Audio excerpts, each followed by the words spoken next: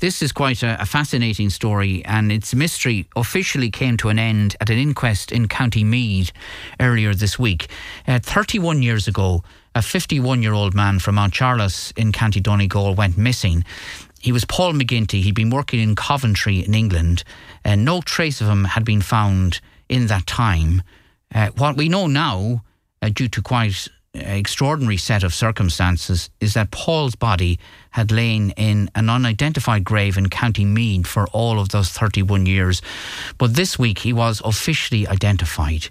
To tell us more about the story, we're joined by well-known RTÉ journalist Barry Cummins of Prime Time, who's been a champion, and we've talked to him before on the programme a couple of times. He's been a champion of trying to have unidentified bodies in Ireland identified. Barry, you're welcome and thanks for joining us. Can you tell us a little bit about Paul McGinty of Mount Charles? Paul McGinty from Mount Charles, County Donegal. He left Ireland as a young man, went to England, and like so many other Irish men, he was working on the building sites in England. He settled in London first of all, so he was gone from Ireland by the 60s, settled over there, eventually moved to Coventry. Now, he was only 51 years old now when he vanished from Coventry in 1991. He was part of the big Irish community there. He had many friends, many people knew him. And one day he just vanished. And he left all his belongings. He paid his rent, but he was gone. And that was the 8th of April, 1991. And we did hear from an inquest in County Meath this week that the police in Coventry didn't seem too concerned about Paul McGinty at that time because, well, he was an adult. He was entitled to go wherever, but that there was no foul play in his disappearance, and there wasn't. But there was no real concern for him, and he was just gone. We now know that he actually ended up in County Meath, and there's no rhyme or reason as to why a Donegal man, Paul McGinty, ended up in County Meath, but he did. And a number of people would remember seeing him in April of 1991 in Dunboyne, in Ratoath, in Bracetown, in Clonee. He went to a GAA match in Dunboyne. He went to a pub in Ratoath. He was chatting with people.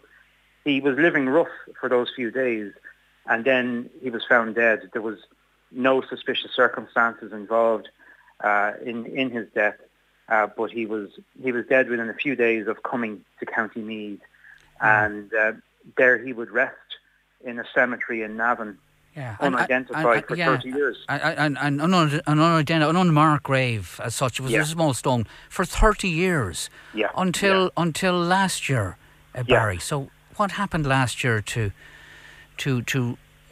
restart the case? A cold case review was carried out. Is that right? That's it. And you and I have spoken about unidentified bodies many a time, and there are some up in the northwest of Ireland as well. But this involves Gardaí taking an interest in the case and the right people in the right place at the right time. And we heard evidence of that Garda investigation this week at the inquest.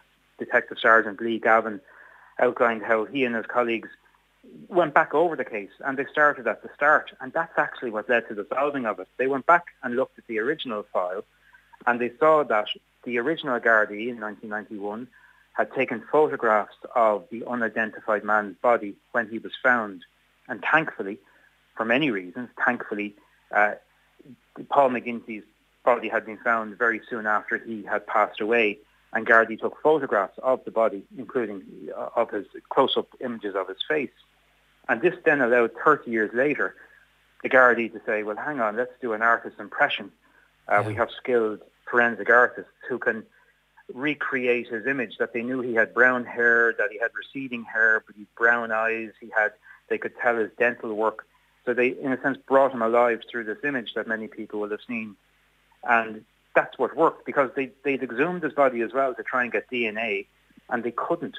This was one of those seldom cases where DNA couldn't be extracted from the body. And we hear that this can happen, but it's the exception to the rule. Most exhumations do lead to DNA. But this was a case where DNA didn't solve it at all. Yeah. It was an artist's impression, which maybe through the good work of the artist and the good work of the guards back in 91 taking the photographs, actually led to a very good likeness of who the man was, of Paul McGinty. Which was broadcast on Crime Call subsequently, isn't that right? Yeah, and that's the thing. You have to get the right like the right things at the right time. There was a good bit of good Garda work gone into that, but what you needed was somebody to recognise the image, and that's what happened, because Michael Leonard up in County Donegal was sitting down watching Crime Call that night. This image was broadcast up on the screen, and Michael knew immediately that was Paul McGinty, and he knew that Michael's own brother John had lived in Coventry, and John knew Paul McGinty, and so Michael spoke to his brother, and then Michael went to Paul McGinty's sister Eileen and showed her the image of this sketch, and Eileen then knew immediately that was her brother Paul, who she hadn't seen or heard from in over 30 years, and she is the surviving sibling. She was at the inquest this week in Trim, in County Meath. She's one of a family of 9, two girls, 7 boys, and she now knows that a younger brother Paul, what happened to him. We'll never know how he ended up or why in County Meath, but we do know, thankfully, we know in this case what happened to Paul McGinty. It is quite a fascinating story, but as you point out in your own article this week, Barry, there are 27 unidentified cases still live and unsolved here in Ireland, including, as you say, some here in the Northwest, which you've spoken about before. Yeah. But this is a positive development, isn't it? In the ongoing. It's although there's many tragic elements to it, and it's very sad to think of Paul McGinty for 31 years lying unidentified and no marking on his grave for quite some time. It's actually, I would turn it into a positive, and having met the McGinty family and met his sister Eileen, that they're so thankful that the case is solved, and they take all the positives from it, and it does help to highlight the other cases. And those other 27 cases that you talk about there, Niall, that's the tip of the iceberg based on the research I've done. They're the official figures right now, because the Department of Justice has asked coroners right throughout the country to go through their files.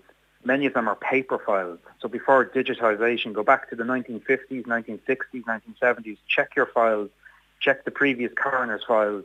Are there any unidentified bodies in these districts? So the coroners have come back with this figure of 27. That's the initial trawl. But now the department has asked them to go back again and go back again. So I already know that in the official figures that will come out next year will be higher than that 27, because the department has told me already that, yes, they've been told of more cases. So this is a body of work that's going to be done throughout the country by all the coroners, that this figure will increase. But as it increases, cases will be solved, because there are hundreds upon hundreds of missing people in this country, and some of those cases will be matched to some of the unidentified bodies. But others may be people who came to visit Ireland. There may be people reported missing in the UK or in one of the other European countries or beyond, that there may be people anywhere else wondering where their loved one is, and they may lie unidentified in any part of the country. And we've spoken about the man in Leitrim from 1996. Yeah, absolutely, we have, Mm-hmm. Which is still an active case. A lot of work gone into that. And there are other cases as well. I don't know the precise detail, but the Department of Justice told me last night that there are unidentified bodies in Mayo, Sligo, Donegal and Leitrim among the 10 counties throughout the country where there are unidentified bodies. So I think we're all going to start asking more questions as to, well, tell us the detail. What decades are we talking about? And get people talking, because these cases can be solved, and I've no doubt that some will. And that Paul McGinty is just one of those cases where he has now got his name back, and there are many others that could get their name back. But I think it does involve that good investigative work, good reporting, the television worked in this case with the Crime Call appeal, but you also need that bit of luck. You needed Michael Leonard sitting down and watching the telly at that moment to see that sketch, to say, I know that man. And that's the little bit of luck. So we need to keep talking about the cases, keep reporting, because we will hit on people who do have the answers if we keep at it. And there's nothing better in terms of a case being solved after 31 years. Yeah. The enormity of that. And I was just thinking there, Niall, that say, the guards investigating the case now who solved it, many of them were just kids, if they were even born, when Paul McGinty passed away in 1991. And they're the people who are taking on these cases. They have a huge interest. And, I mean, there's a professional satisfaction in solving a case, but on a human level, the good they have done for the McGinty family up in Donegal by solving that it's beyond words, I think. And as Barry Cummins was explaining on our programme, the turning point in this case was an appeal on the RT programme Crime Call for information on the man whose body was found in Meath. And a man called Michael Leonard was watching Crime Call that night and recognised the man as Paul McGinty from Mount Charles, whom we work with in Coventry. And Michael Leonard has been speaking to our reporter Catherine Gaffney about what happened. I wouldn't have known him all that personally, but my brother John would have been the one who would have known him personally. But that night that it was shown on Crime Call, I would have known Paul. And when that appeared on the screen that night, Paul McGinty just jumped out at me. And I was 99% sure of who it was. So I couldn't get this out of my head, and I got up the next morning and I Googled it and got all the details up on my phone, took a screenshot of the photograph that was up on the TV the night before, and went down to my brother and started discussing it. Now, he kind of dismissed it at the beginning, but the more we spoke about it, and the more he looked at it, and he was got to come up with most of the details that was what we done, like, you know. And in terms of those details, Michael, that you and your brother compiled, obviously your brother knew him better, but you've all worked in Coventry at one time. No, I never worked in Coventry. I was never in Coventry. But I would have been over in Coventry visiting, would have met Paul, knew Paul from home as well. And all down the 30 years, we always spoke about him. It always come up in conversation, you know, where he was, where did he go to, is he still living, and etc., you know. And at that time, was your brother and other people, obviously Irish people living in Coventry, quite shocked at his disappearance? Oh, without a doubt. Because they were out playing cards that day in the pub, and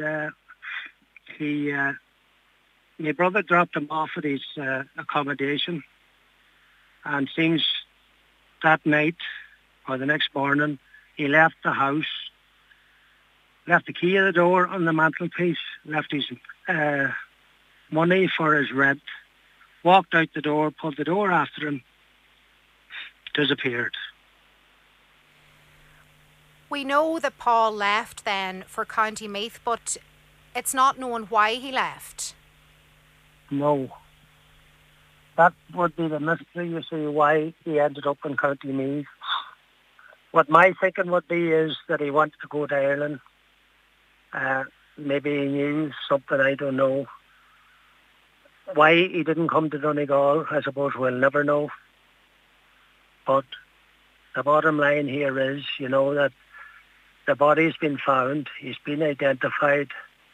It is a great relief for Eileen, his only sister, and it's closure for her, like, you know. In the days and weeks and even years following his disappearance, how did the people feel who knew Paul as it relates to the investigation by the police in England? Well, to be honest, I don't think the police took it serious over there. He was reported missing, okay, but I don't think they took it too serious, you know, because probably he was Irish. It was 1991.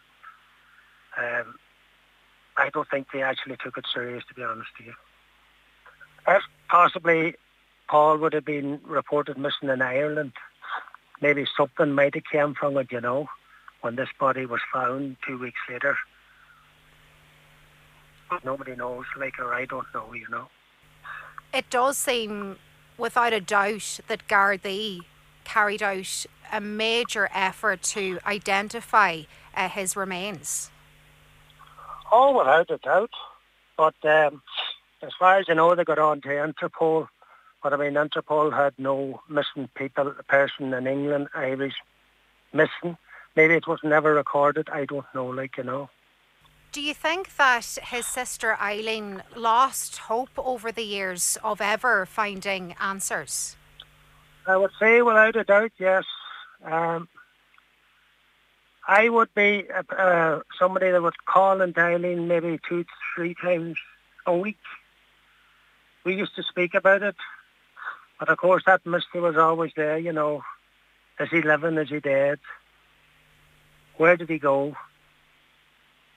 And that unknown was there all the time, you know. And did you think about it often yourself, Michael, over the years? Oh, as I said, myself and my brother John Martin in London, when we used to meet up, we used to always speak about it. He never ever left our minds, like, you know. Because my brother would have been very close with him. He was contracting in Coventry at the time. Paul would have worked with him. So, I mean, that mystery, that where did he disappear to? Is he still living? That was always there, you know. But I suppose as the years went on, we figured, you know, it is quite possible that he is dead somewhere, like, you know. So you sat down to watch the primetime report on RTE. Tell us about that evening. Well, I would normally watch it, you know. That particular evening, I wasn't all that interested in it, to be honest with you. But I recall them talking about this body that they exhumed down in Southern County, outside of Navan, and that this body was found 30 years previous. They had reopened the case. So they got this artist impression in to do an artist impression of the photographs that they had. And just when they showed the photograph on the screen, that's when he jumped out at me as Mother of God, that's Paul McGinty. And how did you feel? Well, you must have been shell-shocked. Well, that's for sure. I couldn't get out of my head all night, to be honest with you. And as I said, I got up in the morning and I Googled it, Prime Call, and I got this up online. I took a screenshot of the portrait. I wrote down all the details. And that's when I went then to visit my brother and to find out if he was watching it last night, the night as well, like, you know. And actually his wife said the world was watching it. And I said to her, I said, did you see that portrait that they showed? And she said, she did. And I said, who did it look like? But she says, I said to John, that looks like Paul McGinty. But like he kind of just dismissed it, like, you know. So you kept the pressure on. You knew it was Paul. I suppose I was 99% sure, you know. And I wasn't going to let it go, so we just sat down and John, fair play to him, had a good memory. He was fit to remember when he left England, because he had moved back to Ireland probably 20 years ago, so he was still in England 10 years after Paul went missing. He could remember, it was around Easter time, I think, that he went missing. So he could remember a lot of stuff. We were fit to sit down then, and we were fit to put all the different dates together, you know, and so I think it might have been a week or 2 weeks in between from when he went missing until the body was found, you know. So there was too many dots connecting. And I said to John, I says, Jesus, I says, we're going to have to ring this in, you know, this information. But I wasn't going to do it until I went to visit Eileen. That's Paul's sister. So I went to Eileen then. I think it might have been on the Saturday or Sunday. And I said to Eileen, I said, I want to show you something that I have on my phone. Never mentioned nothing. So I handed over the phone to her. And when she looked at it, Jesus, she says, that's our Paul. So I told her the story. And I asked her for her permission if it would be okay for I to ring Crime Call and report it. And how do you feel, Michael, now after you and your brother's work and determination in contributing to effectively solving this case? You must feel relieved, but there also must be a sense of sadness there and, of course, closure. Well, without a doubt, it's just very hard to talk about, But now you and your brother and, of course, Eileen and Paul's extended family do have that closure. It must bring some solace to you all. Without a doubt. And look at, the most important thing is Eileen, she's the last remaining member of her family. And for 30 years, she didn't know where her brother was.